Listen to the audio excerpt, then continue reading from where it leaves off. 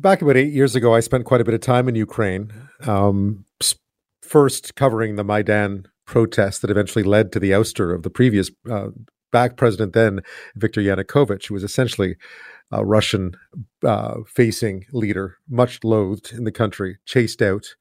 Um, and then again, when I spent time in eastern Ukraine, when Russian-backed rebels invaded that area, and again at the same time invaded and took over Crimea. One man I'd often go see back then was Oleksiy Haran. He was a professor in Kiev. And if I was in Kiev, which we'd always be on the way in and the way out, especially to the war zones, I would always stop in and talk to him. He'd walk me sort of through the complexities of it all. He'd been there he'd been following this for a very long time. Now, he warned me back then that Russia's invasion of Crimea and the war it supported in the east and the east of the country could threaten the rest of Ukraine and beyond, if not checked. So when this war broke out, I'd spent quite a few days trying to get a hold of him, not knowing where he was. He's still in Kyiv, and I wanted to call on him again. So joining me now from Kyiv is Oleksiy Haran, professor of comparative politics at Kyiv-Mohyla Academy. Welcome to the show. Thanks for being here. Nice to talk to you again. Thank you for your solidarity of Canadian people and government. So we know that Canada is with us, and we do appreciate support Canada is providing to the fighting and free Ukraine. I wanted to ask you about, you followed this. We talked about the threat of a Russian invasion 8 years ago during Crimea when I was in Kyiv with you. When you've seen this happen now, were you surprised at all? And was it frustrating to have seen the fact that you had been warning of this for so long and there had been so little reaction? Yes. I think that unfortunately the West didn't do enough to prevent this war, because we were talking about aggressive Russia for years, and especially since 2014. The sanctions were very limited. There was no reaction in 2015. In 2018, there was no enough reaction before the war. Now, there are really serious sanctions for Russian economy. If at least part of them were introduced even several months before the aggression, I believe that it could be stopped. So unfortunately, these sanctions are belated, but now they started to work. And I believe that with every day that Ukrainians are defending their country and their capital, the effect of the Western economic sanctions will be more and more for Russian economy. So, frankly speaking, I believe that soon Russian economy will collapse. Unfortunately, I am not sure if crazy Putin fully understands that. Because look, even before several days, on the eve of occasion, just several days before the aggression, yeah, we were debating what would be potential scenarios where Putin may attack.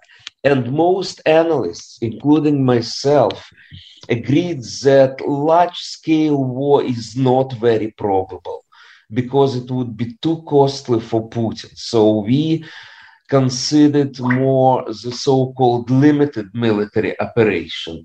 But again, Putin did crazy things which are totally counterproductive for Russia, for Putin, for so-called elites around himself. So this is suicidal for Russia. And it means that Putin totally misunderstands Ukraine, that he doesn't receive an adequate information from his intelligence services. And this is the most surprising.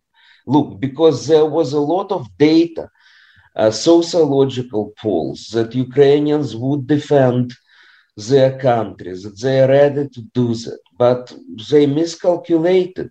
We see the Russian army, the 20-year conscripts, their children, and Putin is sending them to the bloodshed.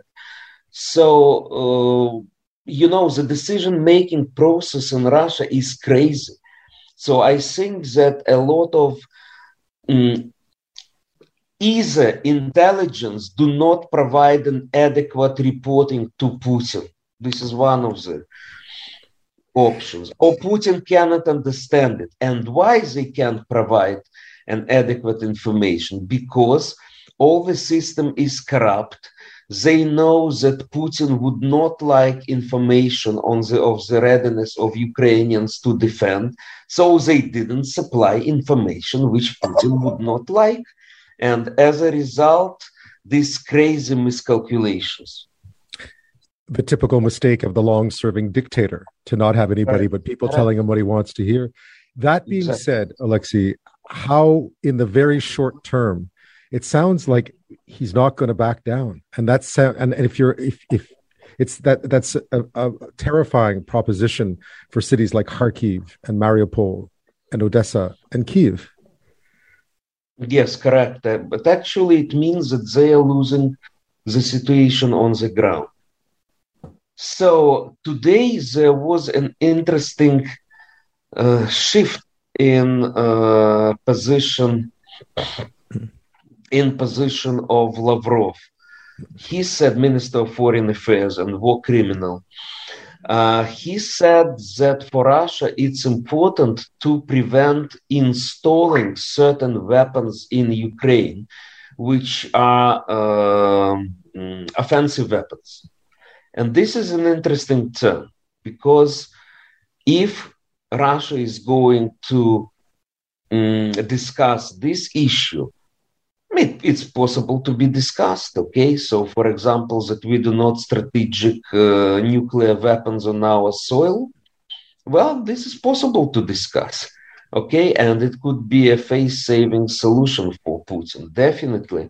We will not agree to all his crazy statements about neutral status of Ukraine, about Lavrov is still speaking about denazification and of Ukraine, which is crazy. And definitely it's not, well, simply, this is crazy. But some things could be discussed, like the absence of strategic weapons in Ukraine, NATO weapons in Ukraine, or Ukrainian nuclear weapons, which we do not have at the moment. So, well, we can discuss it, we can agree to that, and it would be face-saving option for Putin, if he would like to have this option. But unfortunately, I think that Putin definitely will try to increase his bargaining position during negotiations. And it means that he will continue to shell Ukrainian cities in indiscriminate bombing. Speaking with Oleksiy Haran, professor of comparative politics at Kyiv-Mohyla Academy in Kyiv. When we come back, I wanted to talk about specifically Canada's support. You mentioned it at the beginning and how that has helped, what more can be done. And again, I would like to touch on the hope for negotiation. We'll get to that after this. I'm back with Oleksiy Haran, professor of comparative politics at Kyiv-Mohyla Academy. He's speaking to me tonight from Kyiv. What you said about Vladimir Putin, do you think there is an opportunity for negotiation here before this goes too far? You talked about a face-saving opportunity perhaps for Russia, but do you see that happening? And do you feel like the pressure within Russia is building up enough to force Putin to back down? Well, Russians are starting to protest, not all of them, not all. And I will give you my personal example. We have relatives in Russia. Some called and said that they are ashamed. Some called that, well, you know, that you Ukrainians received what you deserve because you are Nazi. Some said we are out of politics, so the war is between politicians. We are for peace, so they do not condemning Russia per se. And finally, some relatives didn't even bother to call us and just to ask this typical American question, are you okay? Didn't bother. So I think this is actually shows what Russian society is. There are people who are protesting, but a lot of society is still silent. And that's why we think it's important that economic sanctions, which are imposed on Russia right now, they will also hit Russia as a country, Russian citizens, because they were electing Putin. They're silent about all the acts of Russia's aggression, and now they are to be responsible for that. I would rely even more on the so-called Russian elite, the oligarchs, the people around Putin, because Putin is sinking in the water, and he's taking all with him. So their assets are collapsing, they're decreasing dramatically. Their status is collapsing. Such people as Abramovich, a billionaire, now he's trying to sell Chelsea Football Club. Their assets in the West. A lot of these assets have been frozen. They cannot use their air charter airplanes to go outside of Russia, So I think they are starting to understand they are losing billions of money. Professor Oleksiy Haran, thank you so much for your time tonight. I appreciate it. Sure. And we need more solidarity. We need your support again. We do appreciate what Canada is doing, but, we need to strengthen our forces, to coordinate our actions in order to stop the war and to make Russia withdraw all its troops from Ukrainian territory. What can Canada do? What more can Western nations do now? Well, the Western nations, what they can do, first of all, disconnection of all Russian banks from SWIFT, all. Freezing Russian assets everywhere. Close ports for Russian ships. Ban Russian airlines everywhere. Stop buying Russian oil and gas. Excluding Russia from all the sport competitions. You know that now in some cases they can still participate, but without using Russian flag. Ban all Russian sportsmen, all Russian teams from any participation. Stop. I think it was actually one of the symbolic things. There is famous Russian conductor, Gergiev, yep. And he was conductor in Munich. So, and he was supporting annexation of Crimea. He's supporting Putin all the time. So now the contract with him is suspended. Full stop. This is a huge blow. Okay?